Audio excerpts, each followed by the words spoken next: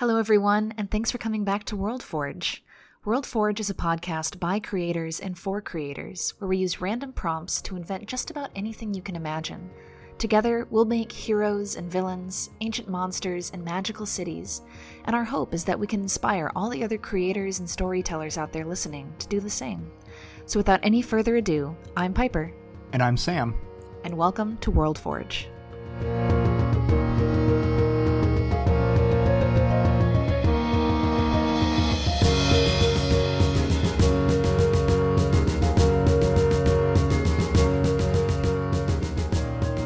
Hello, listeners. Welcome back to yet another episode of WorldForge. How y'all doing this week? Yeah, hey guys. Hi. What's going on? Hi. Piper. Sam. How are you doing this week? I'm doing pretty good. I had a birthday this weekend. Yes, you did. That was why I asked how you were doing. Yeah. I normally don't ask that of you. It was my birthday, and I had a really good time, actually. I'm now 26 years old. 26. Holla. Yeah. Yeah, and we had a really good time. Despite, quarantine and all that jazz, we still found lots of ways to get outside and eat at nice restaurants, and a lot of, a good handful of some of my very close friends, they joined us for a social distancing sort of picnic party that we did at the park.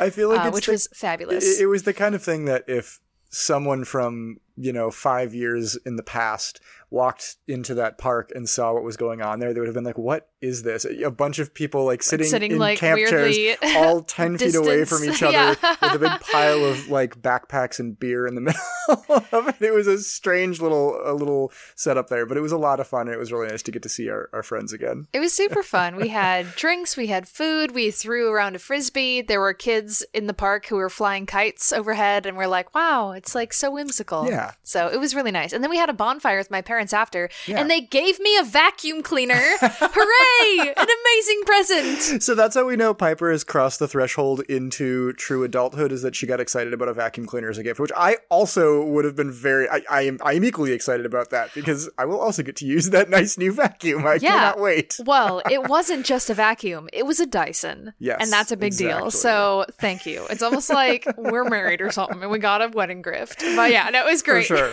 Yeah, it was very much appreciated. So yeah, that's been our weekend here. It's been nice. I feel rested.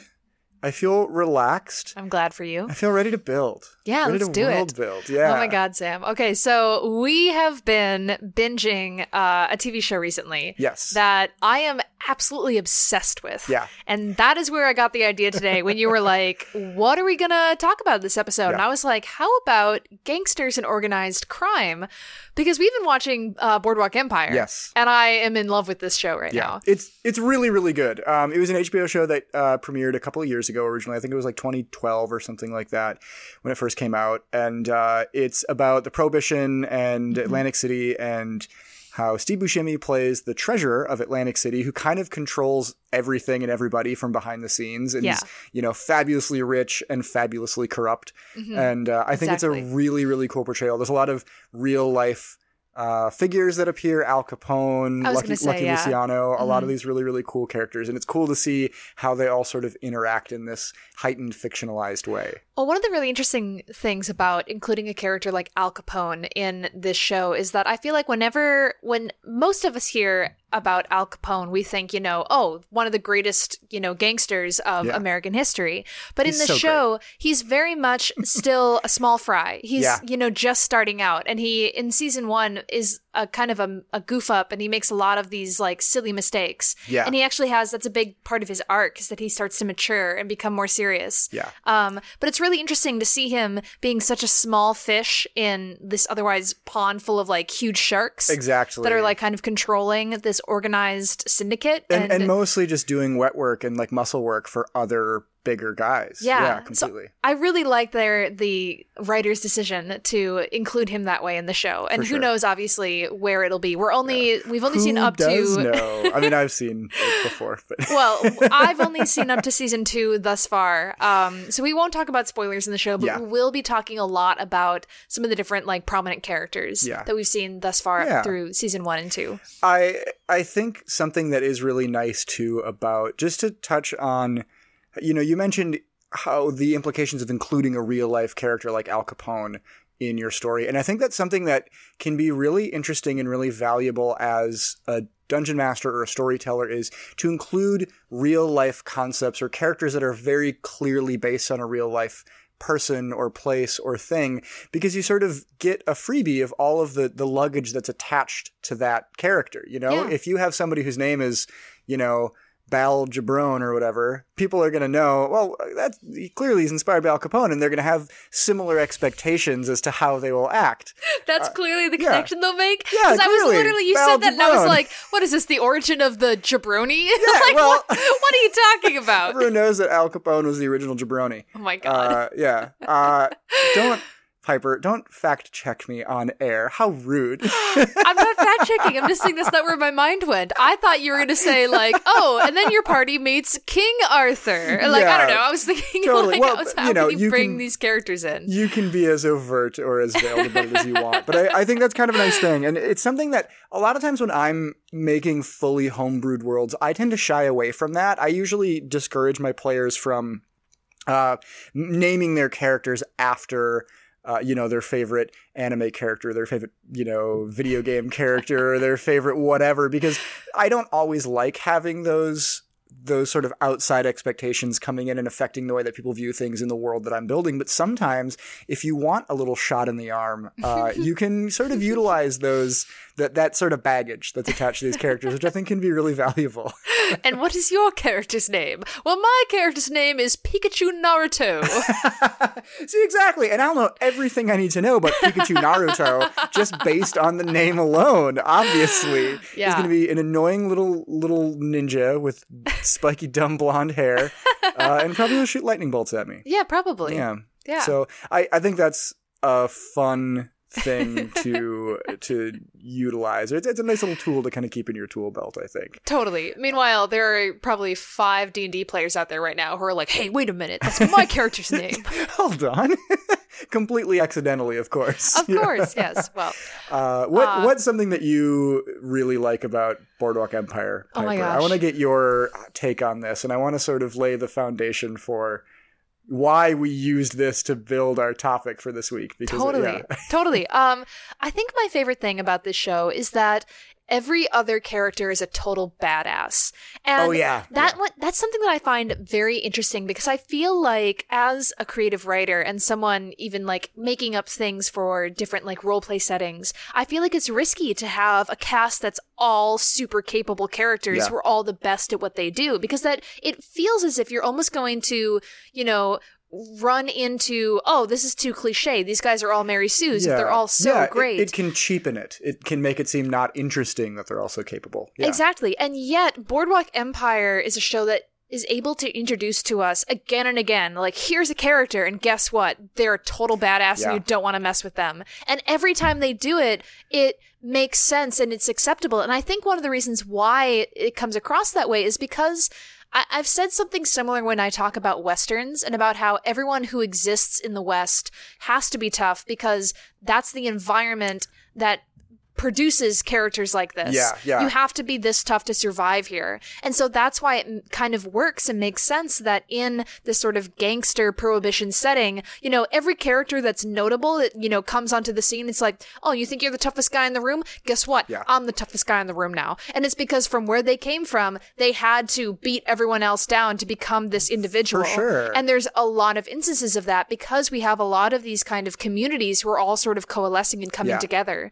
And each one has somebody or multiple people in it who have fought tooth and nail to survive and become, the cool cat on the scene. And I love that the contextual justifications of all of this. I think it's important to, when you are building really badass characters like this for your games, if they are, the person that controls this entire town through shady behind the scenes dealings, it should make sense. Something in their past or in their history should justify their ability to do this. It should be that they grew up on the streets rough and tumble and they had to learn to get by, or maybe their parent was in a similar role and passed down all these skills to them, or maybe that's just the way the world works here, that you just have to be like this or nobody can get by. I think those are really important considerations. And I think something that I really like about Boardwalk Empire that it does well is the way it explores these really badass traits in different characters. Mm-hmm.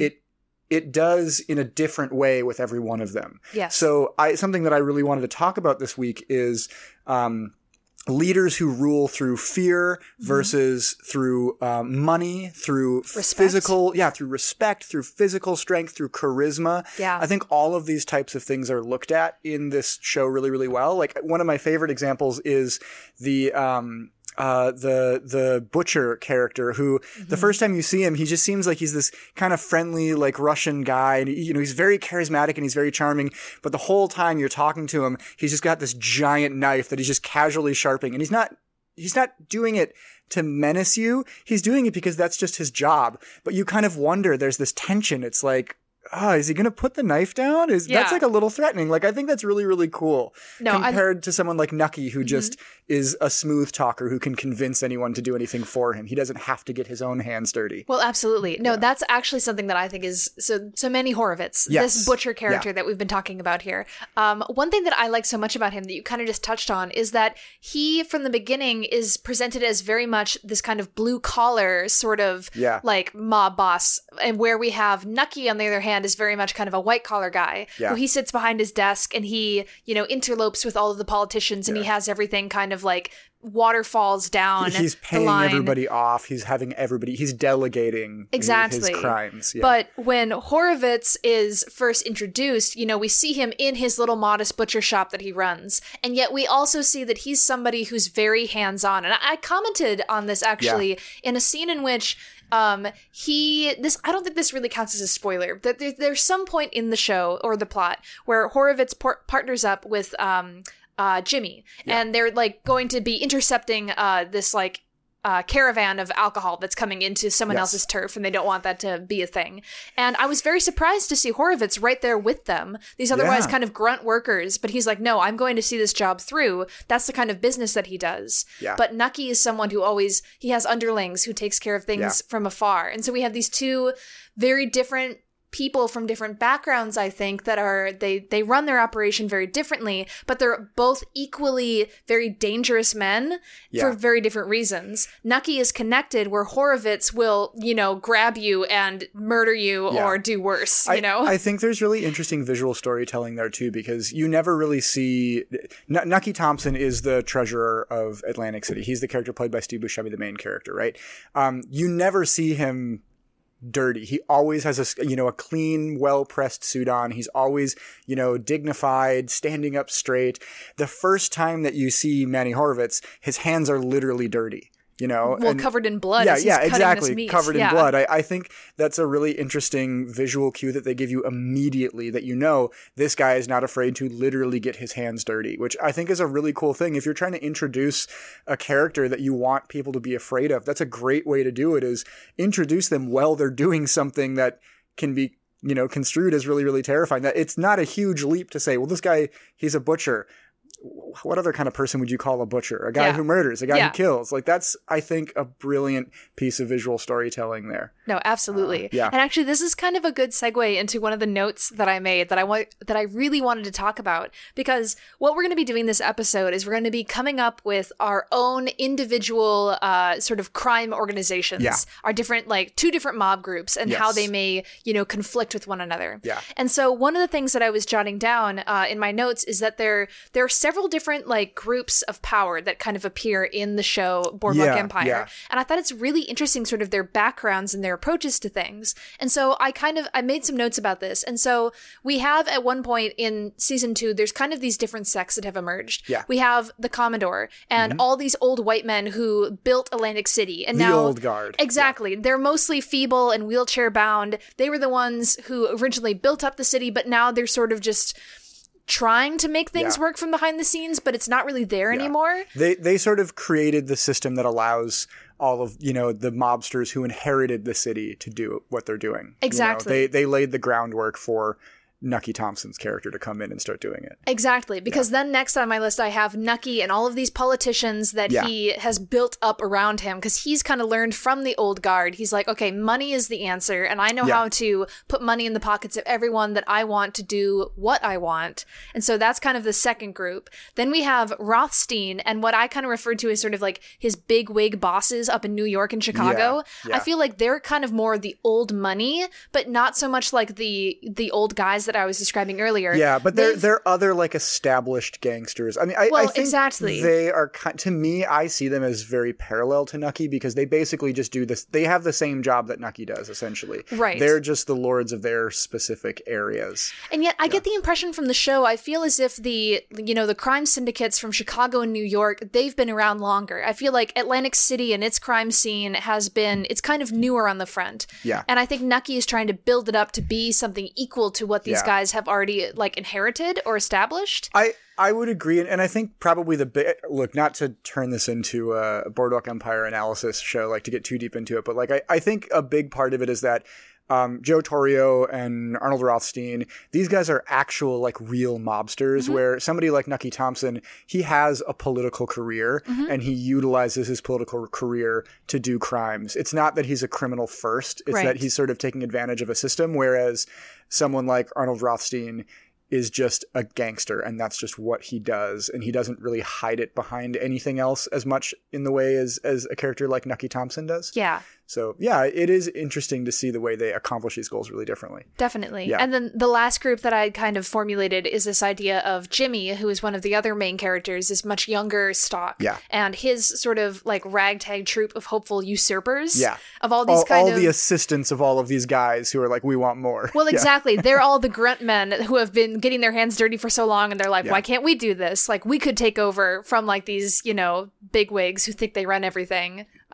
So I just kind of liked like laying out all these different sort of groups and their backgrounds and their motivations. And the ways they all interact, they're constantly, these groups are overlapping and intersecting at all times. Yeah. Right. Because I think that's something very important to take into account if you wanted to create a sort of syndicate or like mob situation within the game world that you are developing, is to say, okay, do we have an old world, like, do we have these old world leaders? Do we have this new like group on the rise? Like, where do these people come from, and why did they do what they do? For sure. And assuming that certainly they would all know each other, right? I mean, think about whatever industry you work in, right? If you make D&D content on Twitter, think about all the people that you know on Twitter who do that.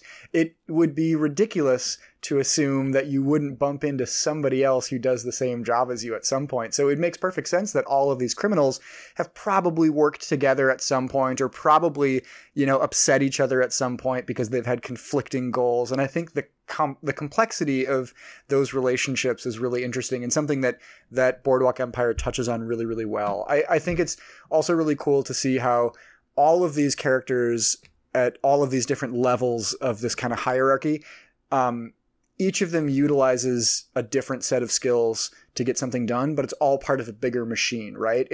No one of these characters is accomplishing everything on their own. Even the crime lords still rely on all of these other pieces in the machine that they are piloting, which I think is interesting. So that's another really important consideration, I think, is, you can have a really badass character like Strahd or something like that, but you have to consider the fact that there's also the people who, built the castle that he lives in, that he rules over, over Barovia from. And there's the people who, work for him, who find information for him. And there's the people who, there's a lot of wheels turning here, which is really, really, really cool to me. Well, a lot of what we've seen, and we've talked about this a lot in watching season 1 and season 2 of Boardwalk, is we've discussed a lot about how Nucky Thompson is an incredible character because he came from very humble origins, but he's clearly someone who has always been observant, and he's just been someone who he's seen how the world works, and he knows how one must operate within this corrupt world if they want to have power.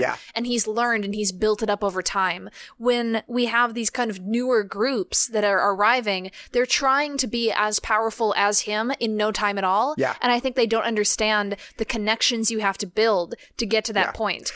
We made what I thought was a really funny comparison was that it's the DC DC movie universe versus the Marvel movie universe, right? Right, where exactly. The Marvel movies say, let's establish all of the characters, let's slowly start to connect them, and then all of these big things can result from these meetings. Instead of just saying, exactly. well, we're going to do this today, and it's just going to start working right now. It's just going to go. Give us money. Yeah, for sure, which is really, really funny to me. You have to start at the bottom and build your way up. Absolutely. So Sam, do we have other references that we want to talk about before we start making our own we have syndicates? A ton of cool references here that I wanted to touch on. We also had some cool listener suggestions of cool bad guys and crime lords and crime syndicates and things like that from your stories and games that we wanted to touch on as well that I think are a lot of fun. But I'm going to start with one that I think is really, really cool here is Frank Costello from The Departed. That's Jack Nicholson's character in The Departed, the like mob boss that Leonardo, spoilers for The Departed if you haven't seen it. It's been 14 years. You should go see it already. But the story being that Leonardo DiCaprio is a cop who they make it seem as though he fails out of the police force and becomes a criminal, but really he's acting as a mole for the police. And Matt Damon had the opposite story, where Matt Damon was basically a criminal who was raised by Frank Costello and put him through police training and had him be a mole for the criminals in the police force. And they're basically both trying to find each other. And it's this cat and mouse story, right? And I think the really interesting thing about Frank Costello is his story is the story of a man who's slowly unraveling due to like paranoia, because he knows that there's somebody in his organization that he can't trust, but he can't figure out who it is. And at the beginning of the movie, he's never really clean cut and put together, but at least he's, mostly there. And by the end of the movie, he's completely lost his mind and he's like, freaking out and just like doesn't trust anyone. And he's being so paranoid. And I think that paranoia is kind of a natural product of like late stage criminal enterprising. Eventually you're going to have so many enemies that you're going to be looking over your shoulder at every turn, or you're going to be killed by somebody. Definitely. Which I find to be such a fun spiral in that story.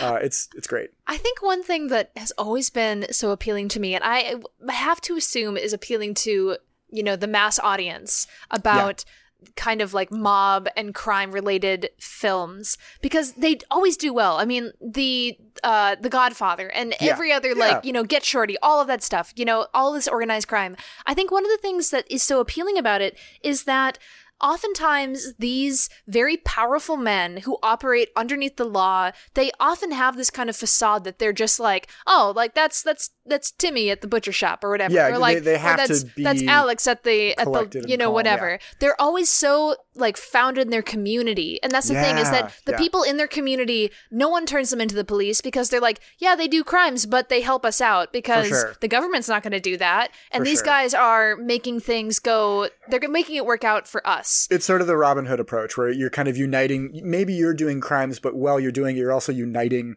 everyone against a common enemy, a bigger enemy, or what can be maybe spun to seem to be a bigger enemy. Yeah. And it's oftentimes, reflected, at least in American cinema, as different minority groups like Italians or Irish communities. Yeah, and so I think that's something that might be interesting to take into account when trying to build something out similarly for your D&D world or your roleplay world, is to say, okay, why would this organization start in the first place? Like, is it a group of people who are otherwise kind of put down by the larger governing society, and they decided to take justice into their own hands and run these things for whatever reason?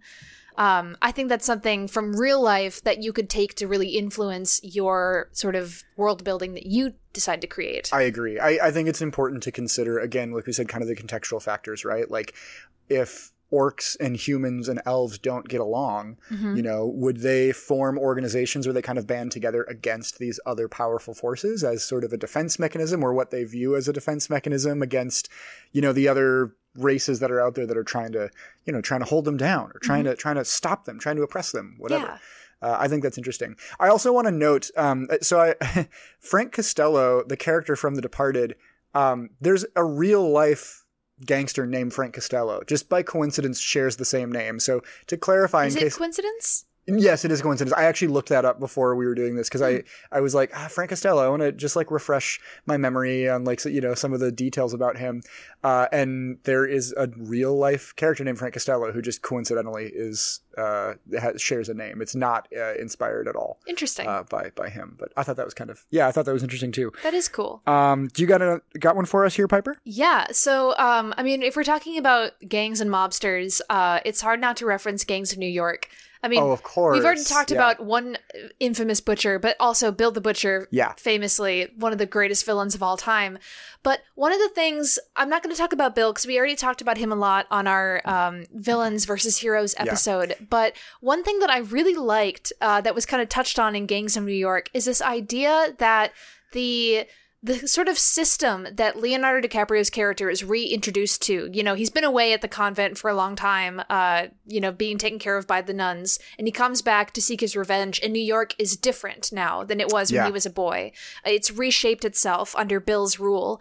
But this idea that, because again, it's this kind of crime that exists within the political system. There's a line that he talks about where every district had their own fire department. And whenever there was a fire set, the fire departments from different districts would come and they would fight with each other rather than fight the fire. And it was all such like, it had all these political undertones that like, the guy who was running for mayor, he was like, oh yeah, like this is my fire department and we're the ones helping you out. So vote for me. And then, they would set the other building next door like ablaze and be like, go ahead and loot that building, like don't worry about that one, we're taking care of this one. And it was like so much corruption, and I just kind of love that idea that like there's just constant mayhem and panic, and yet they have this understanding. They in their minds they're like, no, we have this all under control.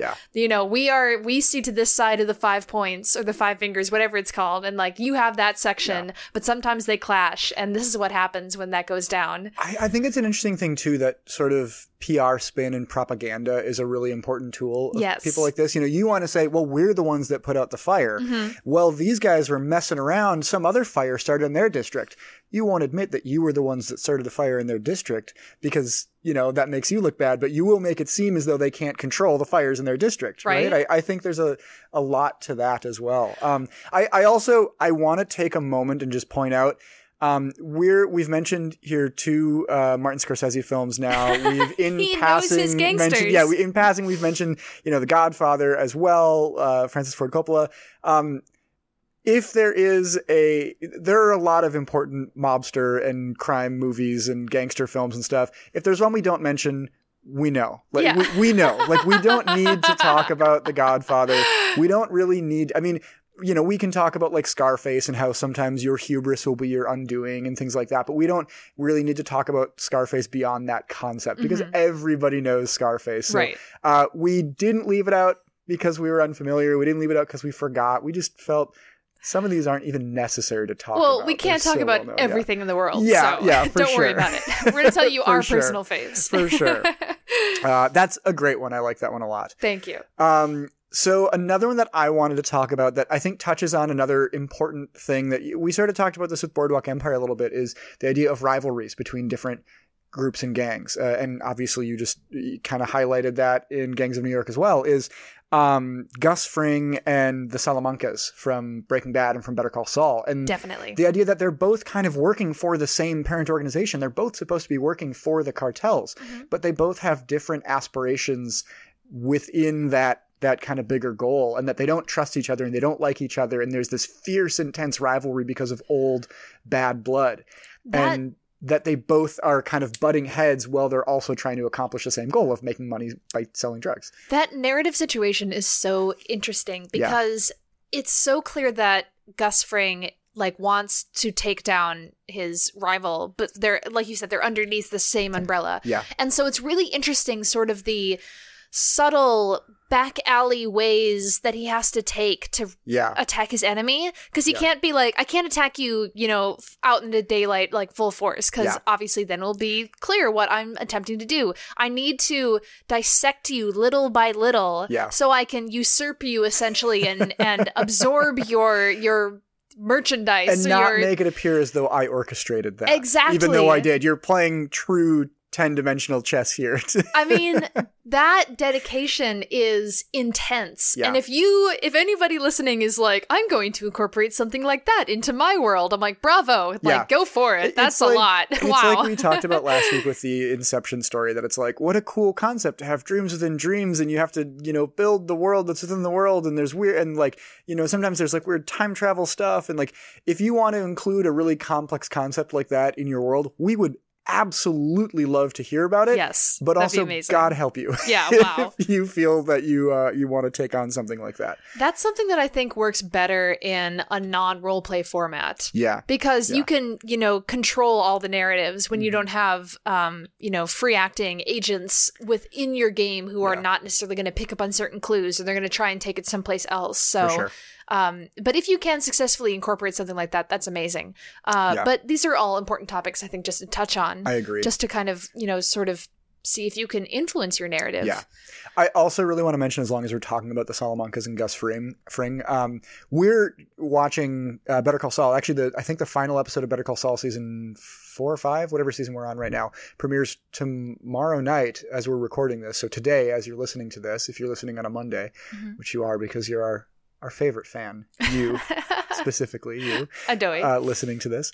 I have really, really been enjoying Lalo Salamanca. I think he's such a fun character, and I think he fulfills one of my favorite criminal tropes is sort of the gentleman killer or the gentleman everyone criminal. Loves that. Yeah, it's so good. I think it's so cool that he's so well put together, and he always looks like he's in control, and everything is just effortless to him, and he's so charming and suave. But like that, he could just flip and take you out with a box cutter or whatever, which is so cool. Well, I think that's really interesting because I feel like a majority of the characters that we love in Boardwalk are that gentleman killer. For sure. But like, I think Lalo, he's sort of like an old soul in that way, that he has that old world charm about him. Yeah. Where nowadays, like most of the people in the drug scene that we see in the modern setting of Better Call Saul is, they're pretty janky and beat up and like low brow, and it's not very classy at all. It's all very like rough and tumble, and he's still someone who kind of holds on to that old world charm. Yeah. Like, you get the impression that maybe he watched a lot of like classic cinema growing up, or he was just raised by gentlemen. I don't know. Either one makes sense. Which is also, I think, very responsible of Vince Gilligan and the creators and writers of Better Call Saul and Breaking Bad to not glorify the effects of, all these characters are really cool and you kind of want to root for them just because they're so cool. Mm-hmm. But it's important that they also show the actions that they take have really serious, terrible consequences for all of these people that are, that are directly connected to them and indirectly connected to them. So I think that's kind of an important thing that they do just as sort of like a social responsibility thing, is to show all of that. But totally. Yeah, that's another character that I've really been enjoying. I'm ready to start creating, so if you want to do a quick lightning round. Yeah, I'm just going to buzz through the last couple that I have, and then actually I do want to talk about some of the viewer recommendations that we had as well. So we've got a few of those. Fast. So the other ones that I wanted to mention, we said Scarface, obviously. Jabba the Hutt. I think Jabba the Hutt is an interesting one because the Hutt, boring. Piper doesn't care about Star Wars here, but I don't. I think he's Jabba the Hutt's worm. Interesting because he's a big worm. You have to ask yourself when you see Jabba the Hutt, why does anyone follow him? Like, if you cross Jabba the Hutt, it's not like he can chase you down and, and attack you. He's just a big worm stuck on his sail barge or whatever, which I think that's just funny. But he does have one of the coolest hideouts is his weird little like desert palace, and he's got all of like Mos Eisley Cantina where all of his like nasty guys kind of hang out a lot of the time. I think he's interesting. I've said this to you so many times, Sam, where I've been like, oh my god, how did the Hutts even get into power? Because they're just big fat worms, and anyone with a laser blaster could just go pew and shoot the worms dead and be like, okay, we don't have to deal with you anymore. Sure. For all of the Star Wars fans out there, by the way, like me, I want to just say I do not share Piper's disdain for the Hutts. I mean, I think it's like silly and weird, but I enjoy Jabba the Hutt. I'm a little offended that you booed me, Piper. I booed that. He's a boring mob boss. Nah, he's great. I also wanted to talk about Alistair Tenpenny from Fallout 3. He's the guy who just wants to blow up Megaton for no reason. He's just a rich guy who's got a tower that overlooks a janky city that he doesn't like. When you meet him, he says, "Go blow up that city." That's really all it is. He's just a rich guy who wants to blow up a city. That's as pure of a evil goal as you can possibly have, which I think is fun. Okay. And then obviously, there's real people. We have, our El Chapos and our Pablo Escobars, people who are so fabulously rich that they could, glue a horn onto a horse's head to create a unicorn for their daughter's birthday release or whatever. Hippopotamuses into Central America that still roam free and cause horrible havoc. Horrifying stuff. And then also obviously like every James Bond villain, every, spoofs of James Bond villains, Dr. Evils. There are so many awesome examples out there of all these things. It's Since you just as well. Shout out all these random dudes, I'm also just going to mention for the sake of it, Frank D'Amico from Kick-Ass. Of course. I personally love Kick-Ass, and one thing I love about Frank D'Amico is that he begins the story as a very, high up, powerful, like mob leader in which he has all these underlings that takes care of things for him, but as his, team gets knocked out one by one, eventually he's the one who is like doing fisticuffs with the guys at the end because he's like, I have built myself up with these two hands and I will kill you with these two hands because you keep getting in my way. For sure. And I love the lengths that he goes to. The fact that he put somebody in a giant microwave and blew them up to get information out of them, pretty good. Pretty sweet. I think we rewatched Kick-Ass recently, and I hadn't seen it since I saw it in theaters. And it's a good movie. Yeah, I kind of pictured it in my mind as something that wouldn't hold up really well, but I enjoyed it on that revisit recently. So. I'd say definitely check out Kick-Ass again. Yeah, go check that out. Early Rec Room. It's fun. That should go on our bingo card. Early Rec Room. Early Rec Room. Yeah. Okay, so jumping into some of our listener recommendations here. We had some really cool ones, actually, that got me thinking about some fun ideas that I kind of want to utilize for maybe our creations a little bit here. One that we got from Starfinder Facts, that's at Starfinder Facts on Twitter. They said, the mid-game villain who was running a mining operation in their game, but was actually importing kidnapped androids and brainwashing them into Black Ops super soldiers for hire, and then using them to mine when they were not on missions. I think that's really interesting because I think that opens up a lot of kind of cool questions about like AI rights and like AI identity and how they're just sort of being used for this criminal enterprise. And like, how do you identify if your identity can just be erased at, the drop of a hat like that? And, are in your world, are there lines drawn between, naturally sentient creatures and AI and things like that? I think that's really, really kind of a scary but fun thing to explore, is the idea of who are their underlings. Are they people who are volunteering to work for them and that, think, well, I want to get into the game? Or are they people who are being kind of coerced into working for them for various reasons? Either because they're being brainwashed, literally or figuratively, or because they are, kidnapped and blackmailed or held for ransom or whatever and told that you can't escape unless you work for me. I think that was an interesting idea. I'm definitely glad to hear some sci-fi voices in with this group. For sure. We also had, let's see. We had Michael Pym at Pym_Michael from the Brothers Pym podcast, which we love. What up, Michael? He said, we had John Merle, a lowborn horse thief whose gang swelled during the Tartanian War and now dominates central Oma.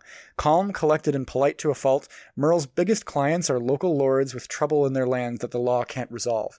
I like that as sort of an opportunist, and it also fits into that sort of the idea we talked about of like the gentleman killer or whatever. They're calm and polite and put together. Well, I think that's so neat. That's such a foundation for the best villains, are the ones that are most terrifying when they are calm and genteel. Yeah, exactly. Because then you're like, oh shit, like I'm never going to see my daughter again. Like this guy's going to fuck everything up. They don't have to act out to look tough. You just know it because they have this natural like toughness of them. Yeah, which is actually there's a line. So I'm a hardcore Peter Pan fan. Yeah, like the original novel by James Barrie. But there's a line about Captain Hook in that which says that Hook was never more terrifying when he was his most calm. Yeah. Because then you knew that he was about to, his eyes would turn red and he would gut you in a second. But yeah. I love that. It's very cool.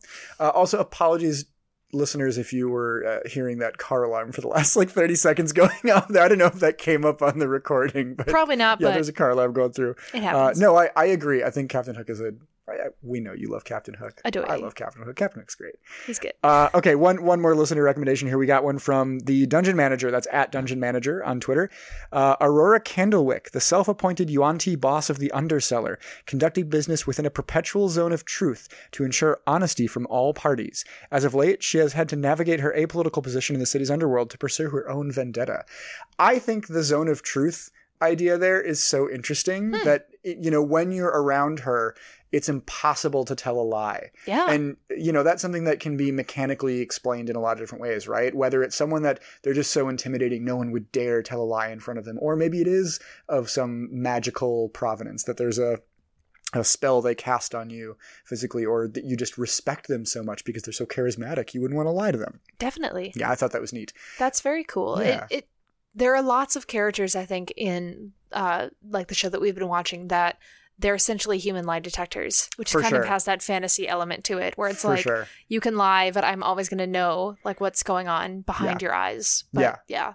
Absolutely. So Very those cool. were our really fun listener suggestions. We had a couple more, but these, we don't have all night to go through these. So we want to thank everybody who shared all of your stories with us. We really, really enjoy hearing your feedback and your recommendations and the stories from your games. That's always really fun to us, and it helps us to build bigger and better. So let's go ahead and get into our own creation here. So we're going to be building, each of us, our own crime syndicate, criminal organization, with, a leader. We're going to talk about, maybe why they're criminals, like what they do, like what they're trying to control, what their edge is, maybe, if they have a cool hideout. We're going to be establishing a lot of these things, and we are going to use our patented prompt technology. Hell yeah, we are. We always use here. So, Piper, why don't you roll out some prompts for us, and we can go ahead and get started building. All right. So I've got the first prompt. Okay. I think I should go to you. Okay. But before we start formulating, I want to just put a few things on the table. Yeah. Because I think it's very important to talk about when forming a crime syndicate. I think we need to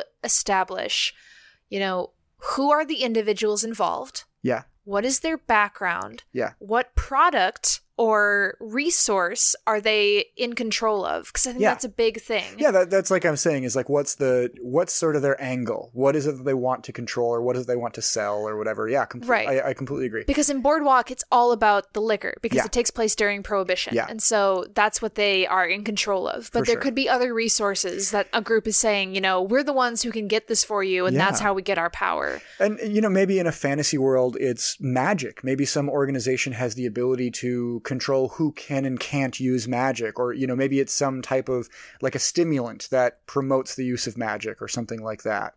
Maybe it's something as fundamental as food or clothing. It's some industry that they're trying to control, that people have a basic need for this thing, and they say, well, we can exploit this need. It can also be a classic form of mob, quote unquote, protection, in which they come and they bust up your store and they say, we won't do this again if you pay us money. Yeah. And nobody else is going to do it either, because we're watching your back. Exactly. Yeah. It's like, well, no, we're taking care of you. Yeah. No, for sure. Okay. So with all of those questions in mind, Sam, your word is key. Key. Ooh, I like this. So, at first I was really thinking I wanted to go with something like that sort of AI idea. I thought it would be cool if there was a coalition of androids that were basically like proponents of AI rights. I don't know how I can necessarily fit that into the key idea is pushing me in another direction immediately. So I'm kind of two minds about this here, right? Something that I think would be fun would be a lot of powerful organizations arise out of, imagine if they arise out of like a union, right? A bunch of workers of a similar type, it's a bunch of dock workers, say. They're all tough guys. They all feel like they're not getting a fair shake at things, and they say, we want to take control of this, and we want to find a way to get a bigger piece of the pie for ourselves, right? And they kind of band together and they say, if the law isn't going to help us, then we have to work outside the law. I think that's an interesting sort of starting point for a group like this. What if it was like a locksmiths union, and all of these guys who are really, really good at picking locks or building locks, they get maybe the guys who installed all the locks all through the city, come together and they say, hey, we can help anybody rob anything because we know exactly what type of key. We have copies of all the keys. We installed all the locks. We know how many and what type of lock are on every single door in this city. And so they kind of hold the keys to the city, so to speak. Cool. Which I think is a really fun source. I'm bummed that I am not going to use an AI version, but the more I'm talking about this, the more I'm really invested in the locksmithing union. Definitely. I like that a lot. So I feel like you need to come up with who is the figurehead of this locksmith gang? It's got to be John Locke. John Locke. That's why they call him Locks. Oh my God. Because Locke is... Oh my God. Are we talking about earthly historical John Locke, or are we talking about lost John Locke? See, now this is what I was talking about earlier, Piper, when you can just drawing steal inspiration. you can just steal all of that baggage from real life or fictional characters that people know. So I just want you to imagine a guy who's just as cool as John Locke from Lost, and just as cool as John Locke, the guy who wrote all of those like papers during the American Revolution about whatever it was. The American Revolution? It was something like that. I don't know. Think it was. I don't think he was American. Whatever. Important philosopher, probably. I know who John Locke is. Trust my God. me. Do some research. Anyway, I'm thinking of Thomas Paine, the author of Common Sense, I believe. Okay. Which was now you don't know what we're talking about, Piper. How does it feel? I do.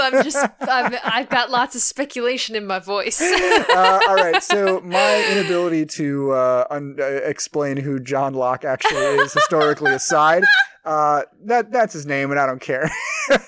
I'm taking the lazy way out of this one. Oh my God. I like John Locke. It's like a silly superhero name like that, where the name kind of has something to do with what their power, Mr. Fantastic or whatever. Their name has something to do with what they become. I think that's kind of poetic and fun. And if you don't, I don't care. Okay, would you like the quick Wikipedia description of who John Locke was? Yes, actually, I would very much like that. Okay, John Locke was an English philosopher and physician, widely regarded as one of the most influential Enlightenment thinkers and commonly known as the father of liberalism. Okay, I was He close. was English. I said philosopher. Well, I'll tell you what, Piper. We were all English during the Revolution. Oh That's why my we had a God. revolution. So I think I'm still right here. Wow, okay. Okay, so how does your fantasy John Locke, first of all, does his race matter? Do you want to give him a race? I think there's a couple different directions we could go with this here, right? So I feel like if you're going off of a bunch of locksmiths, then... It would make sense for them to be gnomes. They're tinkerers, Oh, right? I was going to say they could be a variety of different races, but... That makes sense, too. Whatever you want to do, it's your creation. Yeah, you know what? I think it's maybe more interesting for it to be... So that could be kind of a cool thing, where entry into this coalition requires you to have this particular set of skills, right? But they don't care what your background is otherwise. They don't care if you're a human or an orc or an elf. Like, I think that they are, equal opportunity. They're progressive in that way, right? They're not racist or exclusive or xenophobic or anything like that. They just want you to have this particular set of skills because that's what they need to make use of you. Mm-hmm. And I think in that way, they would be very utilitarian. And so if you can come in and prove yourself in sort of like this meritocracy of the locksmiths union, mm-hmm. then you can find a way for yourself here. And I think that would maybe be something that people kind of, I think this wouldn't be a secret organization, fully. I mean, in criminal settings, people would be well aware of them. Maybe your day-to-day people wouldn't be aware. But I think that would be something that other criminals would view them as sort of noble because of that. They would say, oh, you're bad guys, but you sort of have a code and you want to give everybody a fair shake. And that's sort of what you stand for. I think that's interesting. Cool. So, okay. If these guys, they've got the keys to the city, essentially, led by Jean Locke. Yes. You know what? That's better. Jean Locke. Jean Locke. Jean Locke. Yes. Yeah. Jean Locke Picard. Exactly. Okay, so then I have to ask, how do they make their money? I mean, do they threaten people by saying it's like, well, we can unlock any door, we can take whatever we want? No, I think what it is so during the day, I think they would just operate as normal locksmiths, right? Mm-hmm. They're installing locks, they're repairing locks, they're, getting into locks that people lost the keys for. And I think by night, maybe they're selling these secrets. Maybe they're more about trading information than actually doing things themselves. They say, we know there's a group of thieves in town that wants to, get the heart of the ocean or the baseball diamond or whatever big important jewel there is that's locked in Buckingham Palace. And they would say, well, we just happen to know that you need a key that looks just like this, and they'll sell you the schematics for a key, or they'll sell you the information about what locks are going to be there, so you can know what tools you need to take with to get through. Okay. I think that's kind of their main thing, is their sort of information trade, and they choose what information is okay to sell and what information is like, we need to maintain deniability and we need to maintain our actual reputation as locksmiths and not just have it seem like we're the crappiest locksmiths that anybody can break our locks. I think that would be an interesting conflict internally within this organization. Definitely. Okay, cool. So I got my prompt word. And what is it? The way that you've been talking about how that your organization, the League of Locksmiths, yes, can the League of Extraordinary Locksmiths, Piper. Beautiful, with Jean-Luc, Jean-Luc Picard as their leader.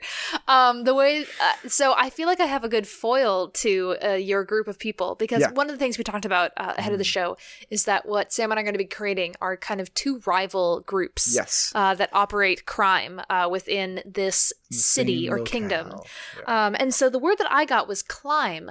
And I'm going to use this word to develop something about this kingdom or this city where this takes place. I feel as if this is a very large, like, metropolis for a medieval setting. Yeah, I agree with that. There are lots of very, very tall buildings, because I think from the way that the city was built, it became a right of nobility or privilege to say, well, I have the money and the resources and the manpower to build my tower taller than yours. So it's almost like a modern city in which there's all these skyscrapers. Cool. But it's these different buildings that are very, very tall. And the wealthy people in power, they have taken their wealth away from the masses and they keep them in these tall towers that they have built. That sounds so familiar. I know, right? And so, on the other side of town, where your locksmith group, runs one side, we have then, let's say, do you want to be the west side? And I'll be the east side? We'll be the west side. The west side is always the coolest side. You're the west side boys. We're going to have some serious, like, gang snaps going on here. So the east side boys, this mob group has developed because these people are exceptionally good climbers. And that's kind of where everything started. Interesting. You can bypass a lot of our locks because you can just climb over the walls. Well, exactly. Yeah. I think that's where the kind of clash between our two groups would evolve, is that you guys are like, we can lock anything up. And my group is like, we can get into anything. And so they've kind of made an art. I think they started off very small. At first, it was sort of like a traveling group of like acrobats and like circus folk that came through town. And they were like, this is the ultimate challenge. We can climb these towers. We can get into their little secret places, and we can take all the things that we need. For sure. I feel like being an acrobat is if you are an acrobat, you are either going to become a superhero or a supervillain. Right. Like, that's just how it is. Like, Bruce Wayne will find you. Yeah, Bruce Wayne will find you. Your parents will die, and then you will become something greater. Nobody just is like a mild-mannered acrobat that lives out their life and then dies of natural causes, like, happily next to their family. Right? They always have some type of interesting, explosive life. So I think another thing that makes a good foil for my group versus yours is that if your guys during the day are all sort of like humble locksmiths, I think maybe my people have eventually, from all the gems that they've stolen, they've established themselves and built themselves up as a sort of like noble, like new money crime family. Yeah, okay. And so we're definitely like the uptown like people. And it's been our tradition for like years to train new acrobats and new climbers to climb and get into these places that no one else can go. And that's kind of our ring, is that we're essentially like cat burglars, I guess. Yeah. That we can get into any place and take whatever we want. You put on the like fantasy ninja warrior competition every year to scope out new talent to try and see who's worthy of joining your ranks of acrobats. Right? So I feel like in the West Side Story of the fantasy city that we're creating here, the rival gangs, the Montagues and the Capulets. Mine, I think, would definitely be sort of more they used to be street urchins, but they've built themselves up to this kind of high class role. And so now they like stick their noses up at your organization and they're like, we've been doing this for 100 years. So I think that's interesting. Wait. So you're saying you guys are the old school ones and my guys are the new ones? Well, we're the ones who have maybe we've all been doing this for a long time, but my group has built themselves into society as figureheads of. Yeah, you're known as like traveling performers or something. You're sort of. Not anymore. Those are our roots. Yeah, we used to be traveling. Now we've established ourselves in this very tall city where all of our sneak thieves and our gangsters are the ones who can climb into any place. Something that I think is kind of interesting about this is that you can kind of hide your activities in plain sight a little bit. Because whether you are known as performers now, I think there would still be this sort of public perception of, oh, they kind of do tricks and they show off and like it's entertainment, right? And you could reasonably have somebody from your guild, show up and say, hey, I'm putting on a show just like the old days, right? And climb over a wall and people would just go, oh, look at that. Isn't that fun? He's climbing up the wall. Anyway, back to what I was doing. You know what I mean? Like, right. I think there's kind of an interesting aspect of being able to be accepted in the light of day by society for what you're doing because people maybe don't fully comprehend. Well, I think there needs to be, for like any good organization, there needs to be layers. So there are like the people in control, the figureheads at top. And they don't do these kind of big scale operations anymore. They have the underlings beneath them who do these things for them. Yeah. And they get a majority of the profit from these robberies that they conduct. But so then there are the people on the street who appear to just be, your everyday sort of like jugglers and tightrope walkers. And someone would not necessarily assume that those people are connected to the heads who like live in the big tower uptown, but actually, yes, they are connected all together because they're the ones who like, yes, no, we've trained you and you go and you do these things for us and we take care of you. And that's kind of their organization and what they're built around. I mean, you've just built fantasy capitalism kind of again. Hell yeah. Good old money. It's interesting, the people at the top who make all the money from all the people below them who do all of the dirty work, right? That's interesting. So that is actually is fantasy America that's like, maybe you could build your way up to my position one day, son. I think that is a really interesting way to sort of have conflict between our two groups. Like ideologically, I think our groups would be opposed because the structure of yours is more that there's people at the top and then there's people beneath them that kind of work for them. And by definition, the fact that this kind of grew from a union and it's about equality between all its members and that we all have a job to do. And it's not about doing this job to feed up to one greater person. It's about every one of us looking out for each other. For the locksmiths. Yeah, exactly. For the locksmiths, which I think is something that would be a really interesting ideological kind, like we would view you as like a scourge on the city. We would say, we need to take these guys down. We cannot abide by this because they're not of the people, even though they say they are. They walk amongst the people, but they are not for us. Yeah, definitely. I think would be really interesting. That's how the Union of Locksmiths would see you guys, as like a threat to the city way beyond us going in and stealing some of the jewels.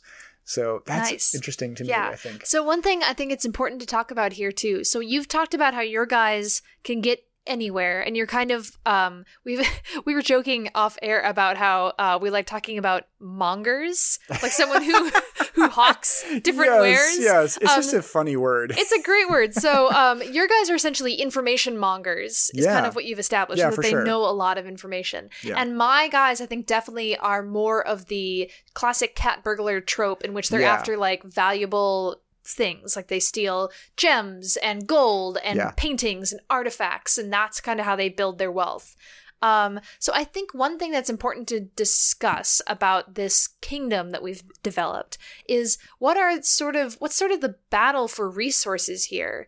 Do your locksmiths, you can get in anywhere and you can get information. Who are you selling this info to? Yeah. Where do you make your money? So I think that is kind of interesting.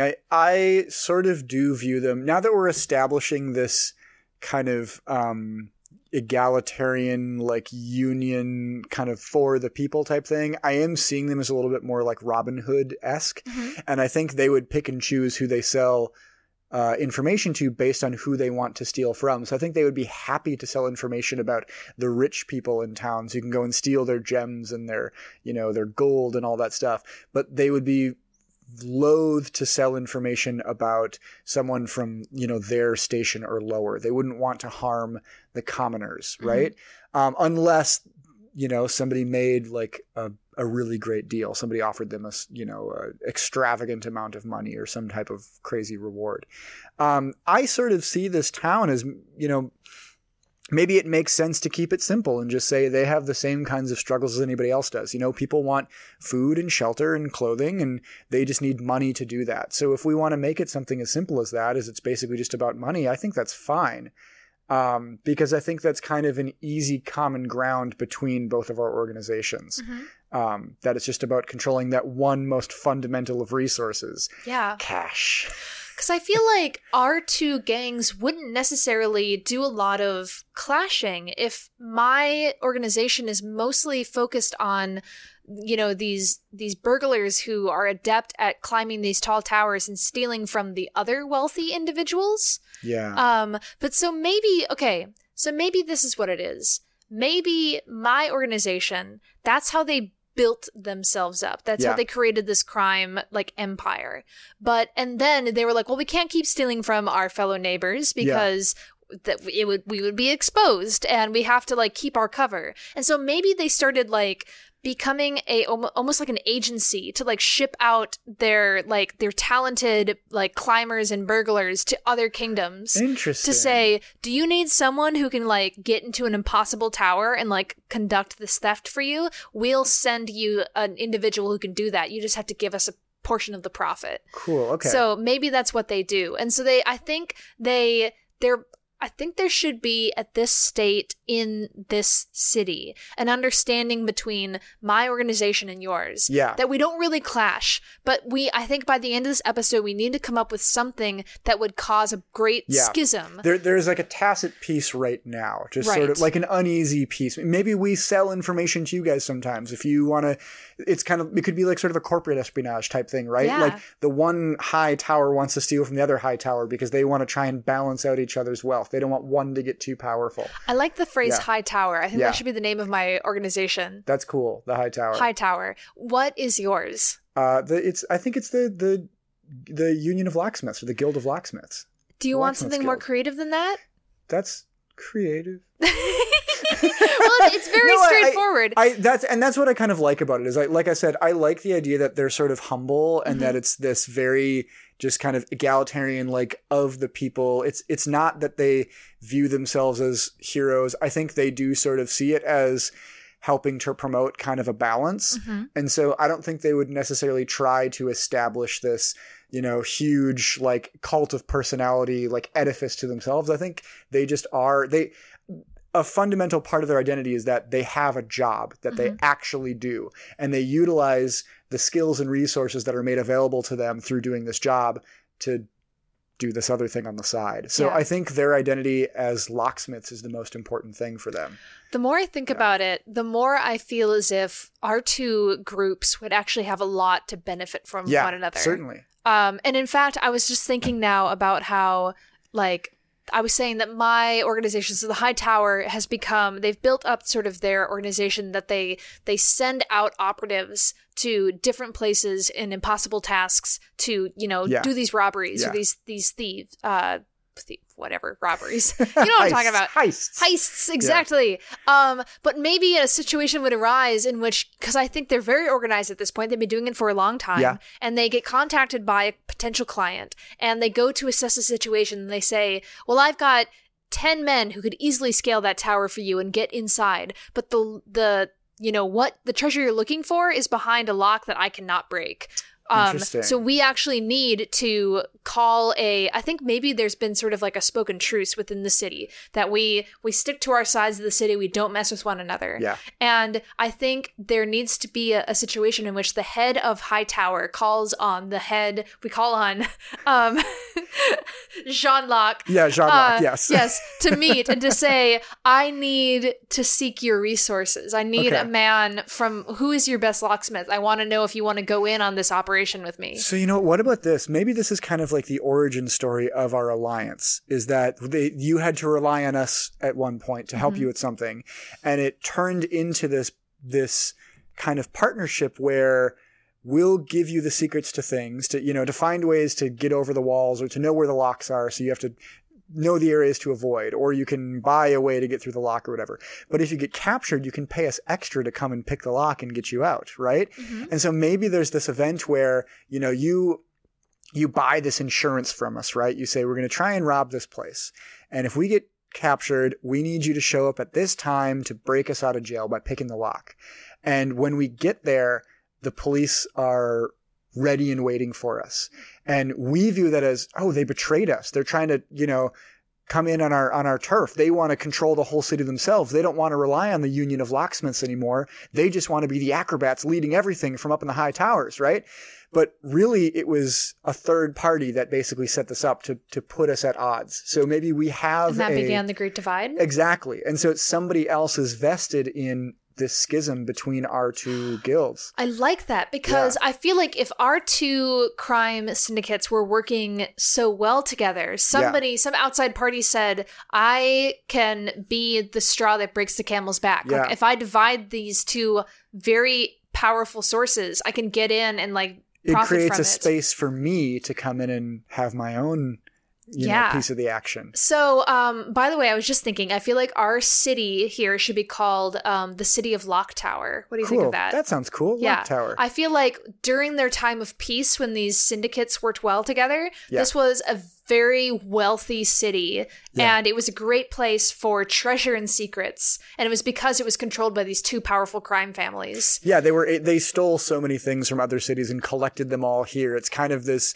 museum city, essentially, that houses all of these fine arts and relics and artifacts and things like that from all over the world that were stolen and brought here. Right. And that's cool. The City of Lock Tower used to be known for it was like the greatest, most profitable city ever. But now there was that great schism, and now it's become this very dangerous place because these rival gangs are always at each other's throats. And there's a sort of, I think there should be a kind of unspoken territory amongst the city to say, if you take one wrong step in the wrong side of town, someone's going to kill you on sight, because it's become that sort of, tension has built up. I like that. And it's all this kind of misunderstanding. I think this would be a really interesting position to kind of place the party in, as you come into this town, and depending on the composition of your party, if you have a rogue in your party, say, who is really good at acrobatics and climbing on things, maybe they would be viewed as a friend to the high tower. Yeah. One gang versus the other. Or if they're more about sneaking around and picking locks, they would be friends with the union of locksmiths. But either way, you're kind of forced to choose a side here. And maybe your party is the group that comes in and discovers, hold on, there's somebody else behind the scenes pulling all the strings and trying to set up this conflict. Yeah. That could be a really, really fun adventure, is ferreting out who stands to benefit from these two sides being at each other's throats. Exactly. Yeah. Although one thing that I love about this is the concept that a party would come in and they would solve this kingdom's issue. Yeah. And then the two leaders would be like, thank you. We're buddies now. We're going to go back to our organized crime, but we're working together. And meanwhile, someone's getting shot in the background in an alleyway. And it's give them the concrete shoes, boys. You've made us more effective at stealing from people again. Thank you. Yes. As they're taking your watch out of your wallet, or your watch out of your pocket. Exactly. You're like, did we do good? I don't know. It would be the only adventure you could complete where it would cost you money to complete it. Right. Okay, I think that's really good. Yeah, I was expecting this to be something where we would have to have a nasty rivalry, but I kind of like the idea that they start as friends and the rivalry is just an event in their history. And exactly. It gives a conflict that the adventuring party fits into in a meaningful way. Mm-hmm. And you can choose to solve this in whatever way you want. You could choose to ally yourself with one side or the other and say, well, maybe we should just let the locksmiths take over. Maybe we should just let the acrobats take over. Or you could try and resolve this peacefully. Or maybe you try and get rid of both of them. Yeah. You say, I don't like that this is a crime place. A crime place. I want to get rid of all this corruption. Yeah. That would take a very long time, I'm sure, to rid an entire crime-infested city. To rid a place of its crime. Of all of its criminals. From the crime place, yeah. Or maybe, maybe even your party is the third party that's orchestrating this schism. There's so many interesting angles to attack this That would from, be I interesting. If somebody, oh my gosh, okay, that's a great plot idea, I think. Yeah. If somebody came to your party and said, there is this, like the city that I come from, my hometown, it is so corrupt by crime, and it's because this one organization is too strong. Can you break up the organization and then things will be fine? And you guys go in and you break up the organization, but guess what? It was a relatively peaceful agreement between two crime parties, and you breaking it up causes this huge, like power all-out vacuum. war. Yeah, that happens. That would be great. And it's That'd be like, very oh, cool. dang. It's sort of it makes me think a little bit of the A Fistful of Dollars situation where Clint Eastwood, the man with no name, is hired by two different families that are kind of fighting each other to work for each of them, and he sort of plays them against each other so he can just keep getting paid by each of them secretly.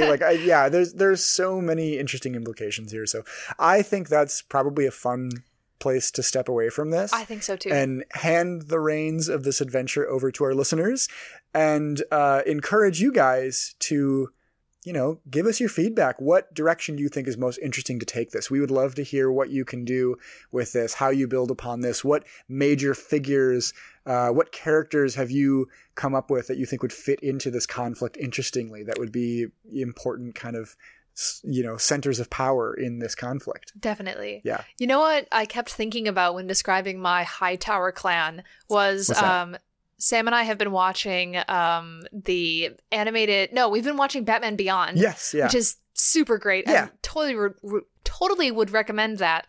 But there is a reoccurring villain group in it where it's like they're all kind of like themed like a deck of cards. Oh yeah. Yeah. Do you know what that family is called? I don't remember what they're called, but they're called like the... Like Royal Flush or something? Yeah, it's the Royal like Family or something. Yeah, but there's a King of Hearts, a Queen, a Joker, an Ace, all these things. But I keep thinking there of isn't, that. The Joker is the only one that there isn't. Right, but yes. Yeah, they omit the Joker. Yeah, a Jack. There was a Jack. But they're all like card themed, but they're very like aristocratic thieves. Yeah. And that's kind of what I've been picturing, is that these very like hoity-toity, high and mighty villains who yes, they've just perfected their art of thievery. I like that. So so hey, go watch Batman Beyond too. Definitely. That's a great recommendation as well. Rec Room.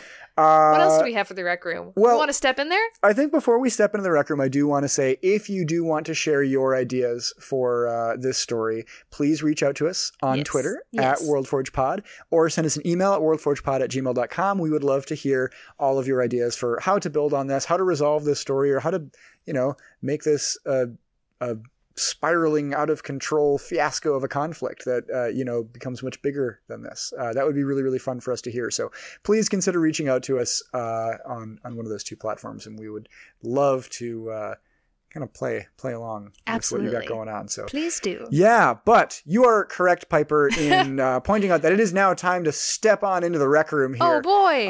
And this week on the Rec Room, we want to talk about, surprise, Boardwalk Empire. Do it. Watch it. Yeah, go watch it. It's really fun. It's all on HBO. So if you have an HBO subscription, you can get it. It's also, it's easy to find. You can go to Best Buy or whatever and buy it. It's not like it's a little small indie show that you're going to have a hard time ferreting out. It was pretty well received, made a decent amount of money. I think it's pretty easy to come by. But if you are looking for inspiration for a fun criminal character, a fun bad guy, or even you just want to have a good time and watch a great show, Boardwalk Empire is so much fun. We've definitely found it inspiring. Yeah, we absolutely have. We talked about Richard Harrow, one of our favorite characters from that show last week, the sniper who's missing half his face. He's really cool. Did we talk about him last week? Yeah, we talked about him last week on, maybe not last week, maybe a different week. We talked about him recently. I don't think we did, because I was just going to say, we haven't really touched on Richard, and he's the best. I 100% talked about him on a recent episode, but I don't remember which one it was. Okay, well, he's the whole reason that I'm sticking around for everything. I mean, I love everything about about Boardwalk, but mostly I'm there for Richard because I'm just like, he needs love. Yeah. He's No, for such a sure. cool badass who There's- deserves a woman to fall in love with him. All of these like murderers and thieves are somehow very sympathetic. They're so sympathetic. It's great. These just very like powerhouse characters in every way. I think it's hilarious. So we keep, when watching this, we keep comparing it to Breaking Bad because that was a big show that Sam was very adamant that we watch. And it's a big movie. It's a big show I for had Sam. seen it and you had not seen it. I had so not yeah, seen wanted it. to share it. Yeah. And I was, from the beginning, I was like, I don't think this is for me. It just seems like not kind of my scene. And Sam's like, we should watch it. We did. And I recognized that it is a very high quality show. But tone wise, it was not my favorite just because it's very depressing and sad. Yeah. And I wasn't like, that's not really what I'm looking Which for. frequent listeners may be shocked to hear that Piper, the one who always gives our show a dark turn, doesn't like depressing and sad. And see, okay, shows. the thing though is, and I've said this to you many times, Sam, is that the difference for me is that like I can take depressing things if it's not in a contemporary setting. Yeah. So if it's in a contemporary setting, it feels as if it's forcing me to face all of the real sadness that's currently going on in the world. And I'm Yeah. like, I consume entertainment for escapism. That's my personal, maybe not healthy way of digesting media, but it's what I like to do. And so when That's things fair. are sad in different time periods, I'm like, it's fine. It's not now. But when it's sad in current time periods, I'm like, oh God, like everything's awful. So that's just kind of my different approach to it. That's totally fair. But we have been, while watching Boardwalk, there's many a murder, there's many a violent action that's happened. And I just, every time something happens like that, I look at Sam and I'm like, I'm not mad. I'm so in love with this awful thing that just happened because it's epic. It's Yeah. so good. Yeah. So it has me hooked every step of the way. It is phenomenal. So, yeah, go check out Boardwalk Empire, please. We would love that. Next, Piper, I think it's time to take a little dip in the thank take. A Time first sploosh. Time for a sploosh. Yes. Who's our first big sploosh here, Piper? Ew, stop it. I will never stop. It's so gross. Okay, so our first big thank you is for our very good friends, Monsters and Multiclass on Twitter. And they are doing, well, first of all, they gave us an incredible shout out, Yes. saying that they liked our show a whole bunch. And we had joked about making a bingo card on a last episode. Yes. And the main person who oversees their Jared, Twitter account, he started making one for us. And so that's incredible. Thank you Yeah. so much. That was so lovely. We love that you're doing that. I'm making you some art in return. They shared a really nice comment with us too this week, I think, as well. They I think on like Follow Friday or something, they promoted us on Twitter and they had something really nice to say. I don't know if you have it in front of you or anything like that. Yeah, he said, "This has been my go-to binge of the apocalypse. Wildly imaginative. Piper and Sam bring mundane concepts to the table, and they're hilarious." So thank you so much, guys. Thank you so much. That's awesome. Super nice. And they also have a really awesome podcast of their own, which is a lot of fun. They talk about interesting multi-class builds in Dungeons and Dragons and how to combine a monk with a sorcerer or a druid with a barbarian, or they just do all kinds of weird little experiments with building characters. So they're a ton of fun. You should go check them out. That's monsters_multi on Twitter, I believe is their handle. So Yes. for sure, go and give them a listen and give them a follow and give them your patronage just in general. Yeah, thanks, Yeah. guys. So big Sploosh. thank you to you, Yes. dudes. Also, we want to say a thank you to Noel Vampire on Yes. Twitter, who is Holy Cannoli. And they also just gave us a really nice Follow Friday the other day. They said, "I am going to shout out a podcast that is new to me, but wonderful. World Forge has two brilliant world builders that are very well versed with their topics. Thank you very much, Holy Cannoli. We really appreciate your support." You. And thank you again for Holy Cannoli. You may remember as one of our contributors from last week who shared one of their dreams with us, which was a lot of fun. They had the dream about the motorcycle riding bad guy who was smashing into the walls, which trying to inspired attack them. our Dream Warden and Dream Prison. So thank Aces, you. Yes. thank you. That was great. That's a big sploosh right there in the thank tank. I do not approve of sploosh. It's gross. All right. Well, thank you, all of you listeners, heretofore mentioned and otherwise, for your listenership and for your support and for giving us all of your really, really fun ideas on our crime lords and bad guys in our dreams last week and everything else.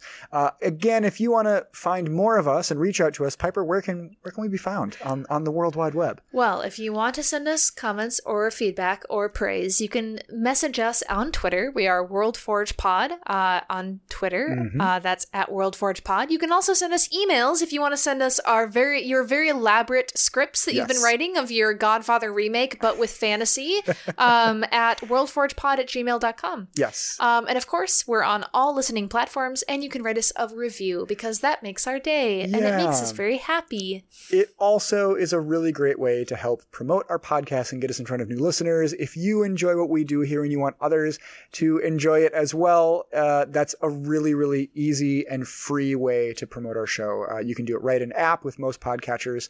So if you want to give us a little 5-star review and say something nice about us, it means a lot. It fills our day with joy, and also it helps to fill other people's days with joy because it makes it more easy for them to find our show in the future. So we will get going now, I think, and it's getting kind of late here, so we're gonna say goodbye for now. Thank you again for listening, and we will be back again next week with another exciting topic for you. Absolutely. And if you're going to create your own crime syndicates, we want to hear your recordings of your best mobster voice. So Absolutely. Send those our way as well. Send us a little MP3 of you doing an Al Capone impression. We'd love that. It'd be fabulous. We'll look out for that, and we will see you again later, listeners. Bye. Goodbye.